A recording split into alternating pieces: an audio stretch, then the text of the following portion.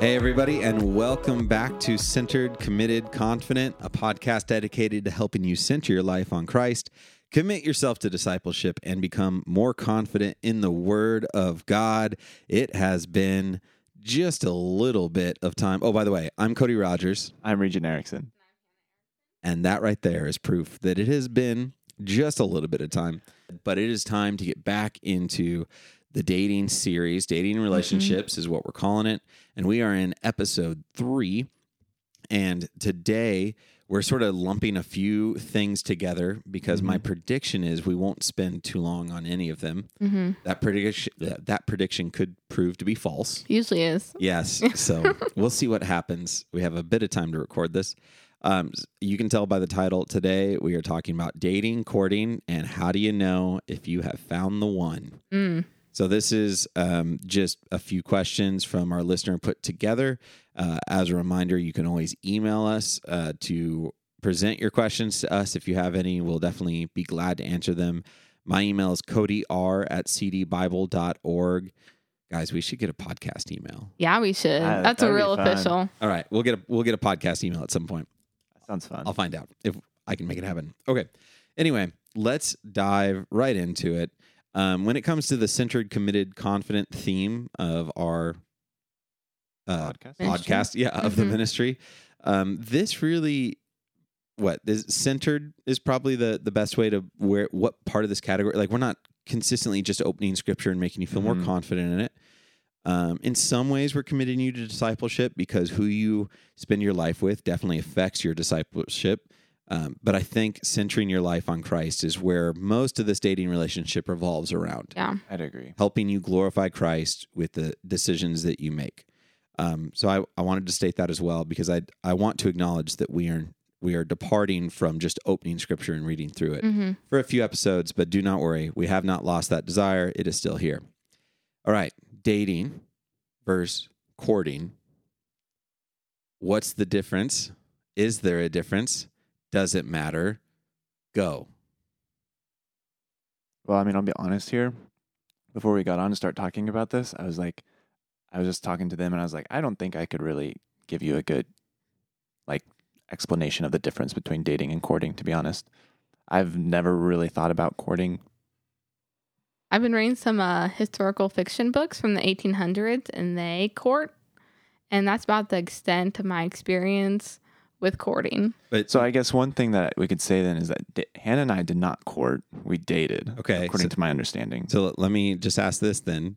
Hannah, weren't you a pastor's daughter? Weren't you a PK? I was a PK. You were a PK and you didn't court? No, he let me date. Whoa. I even got to dance. Big deal. I grew up Southern Baptist, guys. I mean, yeah, you were a Baptist. It is, whoa. Yeah, I know. Didn't court, and I danced. Shout out to our Baptist friends, though. Sorry if that insulted you. Okay. Wow. I mean, because I feel like, okay, Wow. so here's why I say it that way. I came to Christ at 17. My experience before then was that Christians, especially pastors' daughters and stuff, that they all courted, right? They didn't date, they courted. They're hyper spiritual. Yeah, because they were super spiritual and they weren't allowed to do anything. And if you wanted to talk to them, you pretty much had to just go talk to their father and that he would talk for her. And that's my experience of what I knew of pastors' daughters when I was a 16-year-old atheist boy, right? So here's my experience of courting. I came to Christ and somebody handed me a book called I Kiss Dating Goodbye. Yes. And all of a sudden I was like, oh, now that I'm a Christian, I have to court instead of date. This is weird. But then also I had come to Christ because I started dating a girl. So shout out to missionary dating. I do not recommend it. Go back to one of the works. previous 2 episodes. Yeah. We talk about that. Yeah, we do allude to it. So I didn't concern myself with it for quite some time until I became single again. And then I was like, how do I do this? What do I do? I don't know. I don't understand. So let's talk about what are maybe common conceptions of what courting is versus dating. What do people think when they hear the word courting, if they do believe in it or if they have some experience with it?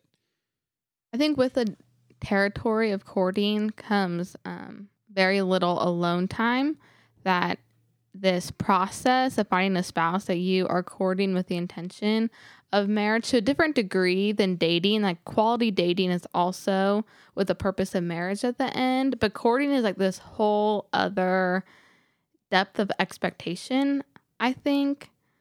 Yeah, and I consider it like so we're trying to not use one source. We're trying to generalize what courting has become to be known as. I agree with you. I'd say there's heavier parental involvement Yes. in it. It's almost harkens back to the days of, hey, can I sell this cow to you to buy your daughter as a bride, right? Like this Dowry price. Yeah, like that's sort of what it feels like in many ways. Maybe more heavily chaperoned. Yeah, it's almost like you're dating the family rather than chaperoned. Maybe it happens in large groups. If it's not chaperoned via a parent, it could certainly be with some friends. There's a lot of boundaries that are kept. Not that there aren't in dating. We'll get to that in a minute. But we're stricter. Yeah. And it became really popular in the early 2000s, probably is the best way to summarize why we're even having the discussion, is because there are many remnants of the courting movement still around. And so if you've thought about it before or trying to think about it, we're just bringing it to your mind before we get to what we think a good solution is. Did you have something? Okay. So courting, let's just put it in the category of very conservative, heavily family involved or chaperone involved, absolutely concerning itself with marriage, and coming into it thinking like, yes, this is the person I'm going to marry. I'd put very short time courting. Could either be long because it moves so slowly, like actually seeing each other, or it could actually result in a very short time because it's very intense and very intentional and leads to very quick marriage. Yeah. So that's the experience with courting. Let's go on to dating. Now just like we tried to stereotype courting a bit, let's try to stereotype dating, like the world's view of dating. The world's view of dating. Yeah, like let's not do like a Christian worldview of dating. Like, okay. Like what is dating when the world talks about it? Dating as the world talks about it. Yeah, or like in high school. Like what is dating in high school for a lot of people? Having fun with someone that you're interested in. Not very, maybe exclusive if you want to be exclusive, but not always. Because dating can mean just going on dates, or it can mean an exclusive relationship, but still not super intense as far as expectation of relationship. Yeah, like it's more than a friendship, maybe, but not necessarily serious. Right. All the time. It could be serious. Yeah. And even if it is serious, it's under this guise of testing the waters. Yeah. Right. So you're either dating, going on dates because you're just testing the waters, seeing if they're the right person for you, if you get along with them, you're evaluating them on your own critiques. In the world, it could also be that you're not actually committed to each other whatsoever. You're just sleeping around. You're just, having fun with each other physically. You're just, you see each other every so often. You're a fling. Like that could still be considered some type of dating out there. It doesn't involve much commitment. And if it does involve commitment, you can date for a year, 2 years, 3 years, 4 years, 5 years. Like you can date for a long time. The rest of your life. Yeah. You can date for a long time because you're always just sort of not fully committed. You're just testing the waters because you might commit at some point. Or maybe you are really committed and you're planning on being engaged at some point, but those are two separate stages. Right? You are dating and then you are engaged. Yep. And sometimes for the world, that doesn't really look any different except you start planning the wedding. All right. Now let's talk about probably what most of our listeners are going to be familiar with, and that's Christian dating, which is different than just the world's dating, right? And probably, I'd say, it doesn't seem to be as big of an issue nowadays, right? Like when I talk to high schoolers, like the idea of if they do or do not date or how parents are having them date doesn't seem to be as large of an issue as it was several years ago. But let's talk about what dating has come to mean for a Christian nowadays. Yeah, I think it's some somewhere in the middle of courting and kind of worldly dating, where there is more of a commitment and a desire to date people that you know that could be marriage material. So not like courting, where it's kind of this underlying, we will probably get married, and not this worldly fling, but somewhere in between of, I want to date people that could be my husband or wife, more exclusive than what the world would have dating be. Self-instilled guidelines, preferably, right? Boundaries or guardrails, whatever you want to call them. There might be certain things that you don't do with each other. So that could be, depending on the relationship, that could be you're not alone in a bedroom together ever. You're always in some place of public, or, you don't go parking or things like that, right? Or like you might have only places that you go out on dates. There are usually some kind of self-imposed guardrails when it comes to Christian dating. Involvement of parents? Depends on the parents. Exactly. Yeah. And I think that's what we're going to get to is our answer is it depends. Right? When we ask what should you do, date or court or whatever, that's it. It depends. It depends on how you were raised. It depends on how they were raised. It depends on where you're at, what stage of life you're in. Yeah. Regent, did you have anything else to add about Christian dating? No. Yeah. Everything you guys said is eventually what I was going to say. Great. I think stage of life is such a big thing. Like Regent and I started dating our freshman year of college. And so we dated for way longer than we would have if we would have met our senior year of college, because we knew within a couple of months that we'd end up getting married. And so if you are in high school or you are a freshman in college, dating may look different. Yeah. Depending on your comfortability and your family's comfortability with when marriage is kind of appropriate. Yeah. As opposed to Brittany and I, who were both out of school. Well, Brittany was finishing up community college, getting her associates, but she was only a semester left. I was in my career. We met and we were engaged in 6 months and married a year later. So we had a full year before we were married. That's about it. Because it was a different stage of life. We were adults. We were paying rent. We were working jobs, and we met each other. We loved each other and wanted to get married. So we got engaged after 6 months and got married 6 months later. So I think that's good. Let's lay down just the best possible thing for our listeners. Let's lay down some core things to consider when dating. Like what are some things to help you determine what's appropriate and healthy based on your stage of life. And I want to start, none of these are in order of priority, but I want to start with always considering the other person's raising, right? So like if you are a man and you're listening to this podcast, if the girl you're interested in grew up in a very conservative family, or maybe her dad's a pastor, or, one of those things, and their family has some traditions when it comes to dating. I know you might be listening to this right now, my friend, but I know a friend who had to go out and work on her family's farm for a little bit to get to know them, right?